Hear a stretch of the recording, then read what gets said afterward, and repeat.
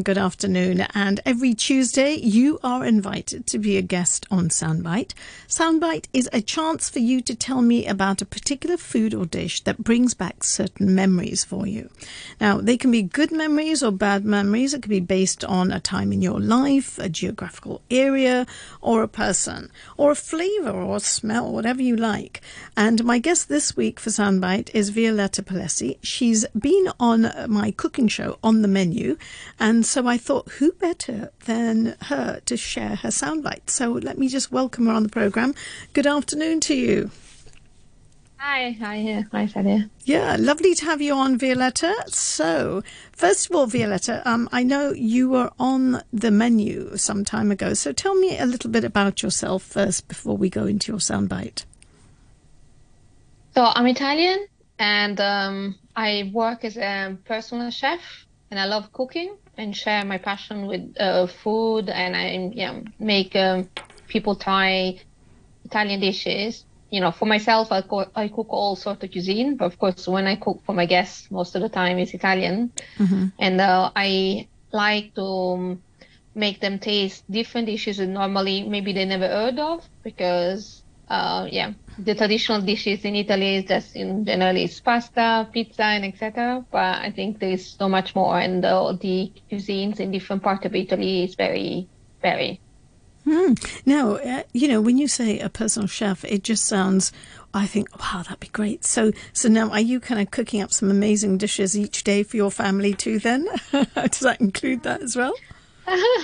Maybe it's not as decorated, but it's still, I do like to present dishes in a certain way. Like it's very different for what I used to eat as I was a child, because it's like staple food in Italy, but I think now everyone pays more attention to presentation when they eat, even at home. So it's not just me, but I do like, that when someone look what they're eating, they like it. So they enjoy with their eyes, but also, with the taste bud. Yeah, it's a vital part of it. Okay, so Violetta, now, what is your soundbite? What have you gone for?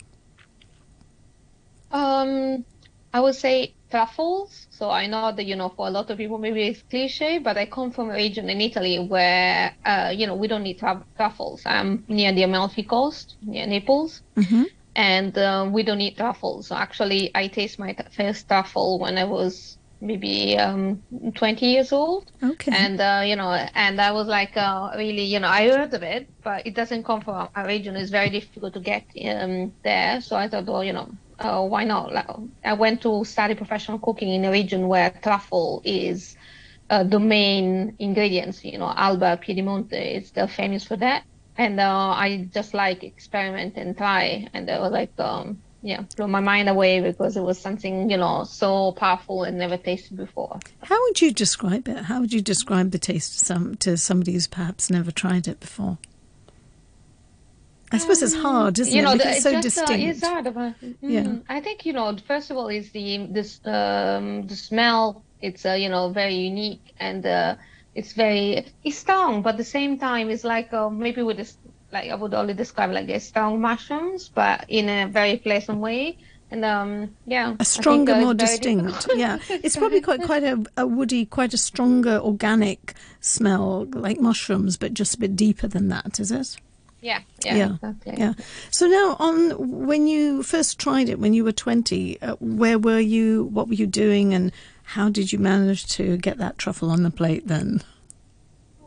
I was studying professional cooking and in Alba, and there, if you walk in the little streets of this lovely town, you see a lot of shops that just sell truffle. Like in Italy, in Naples, we sell pizza. It's like every corner and every it's so shop common, is like, right? wow, truffles everywhere.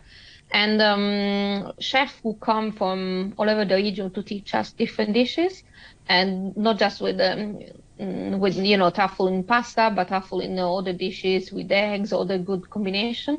And so my first time, yes, was at the cooking school. So the chef came and I look at my, this big truffle, and then learn how to, treat it well, how to preserve it, how to use it in different dishes. So it was. So how do you cook with it? I mean, it's a very expensive item, isn't it? I mean, it's weighed up and it's pretty expensive. So how is the best way to cook with it? Because you really want to just preserve that flavor there. So is it always kind of shredded at the end, or do you use it in other ways? How is it used in Italian cooking? No, it depends. Like when we say truffle and when we say that it's very expensive, we always think of the white truffle where they goes in auctions and as price that, you mentioned it just not too much, depends. But truffles are different types. You have a summer truffle, winter truffle, white and black. So it depends on the type of truffle. There are some, they are less expensive, but still, very, with a great flavor. And those ones, you can, and also depends if it's dry or fresh. And then you can even chop them and then make sauces with that. Of course, if you have the most expensive truffle, most of the time you just, shave them, just grate them on your dish, because also you only use, maybe if you use a gram or two of this, you will spend $1,000 just for this gram I of can the truffle. imagine.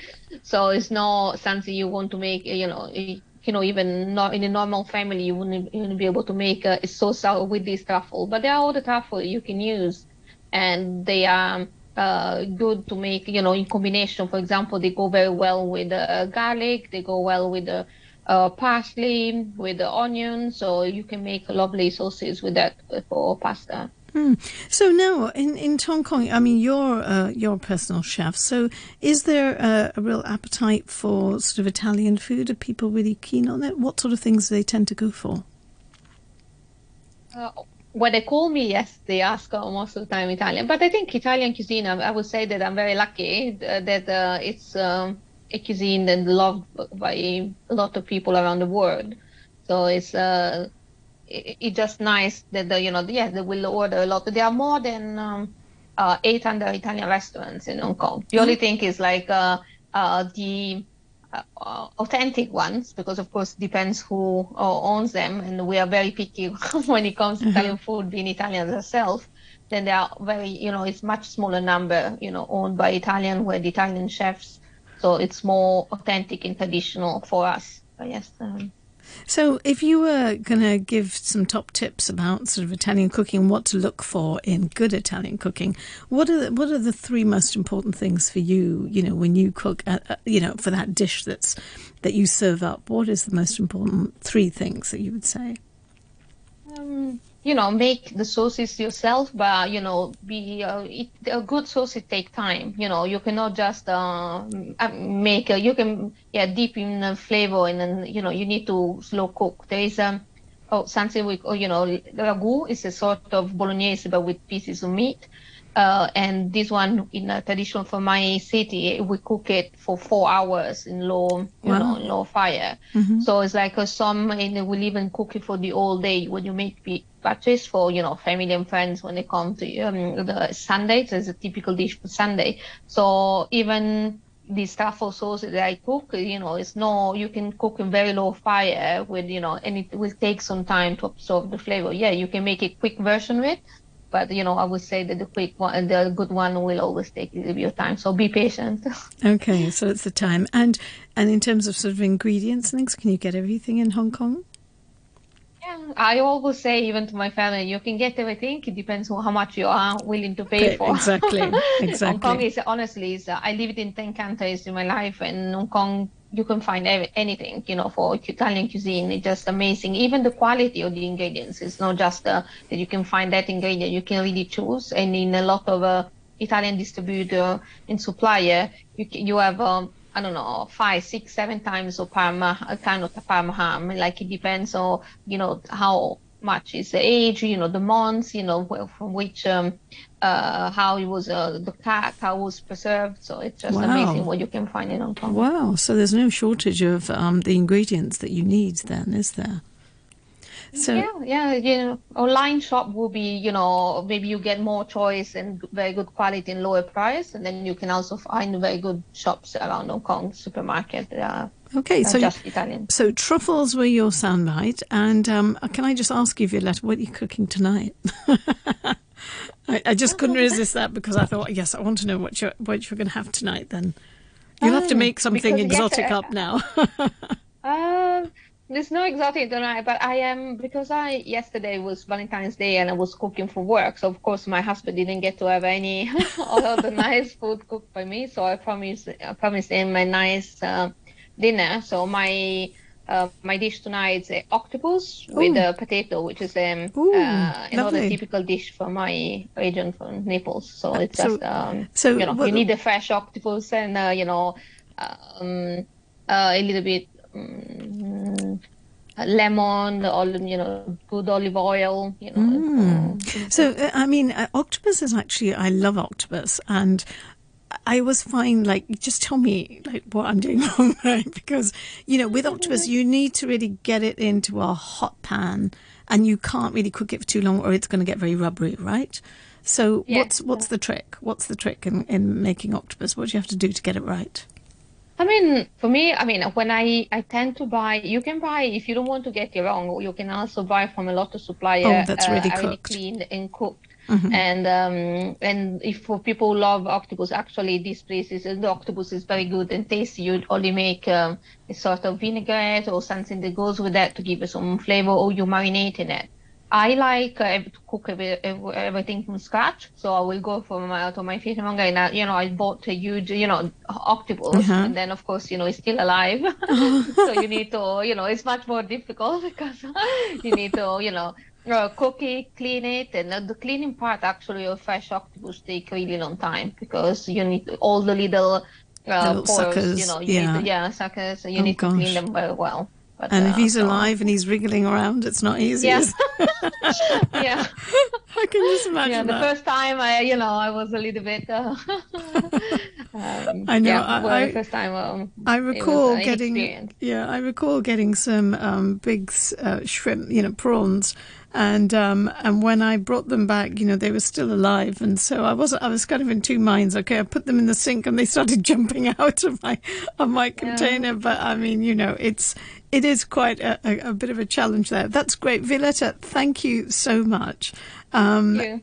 Some lovely, lovely memories there. So now, just to end with, like, what would you, when you think back, obviously that meal was fantastic. Anything else that comes into mind too that still has a flavour in your mouth that you can still feel from your childhood, perhaps?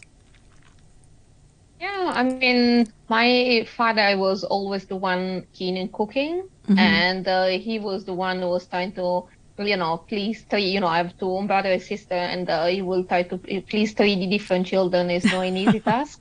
So I have these memories of my father trying to, to make different kind dishes, like even simple meatballs with tomato sauce or a meatloaf, which we call it. In Italian, father's meatloaf, because he made it up based on what we wanted with a lot of strange ingredients in there. Not really 100% Italian, but we loved it with a little bit of raisins and other things. It made it a little bit more, not just meaty, it made it a bit more interesting. So that is, I guess, there's a Wow. fun memory from my Well, childhood. I'm salivating just thinking about it. Violetta, thank you very much for being our soundbite guest today. And I look forward, I feel like I should make some Italian tonight. I should try. I've got some good tips from you. Thank you ever so much. All right. Thank you so much. Okay. Thank you, Bye everyone. bye. Bye.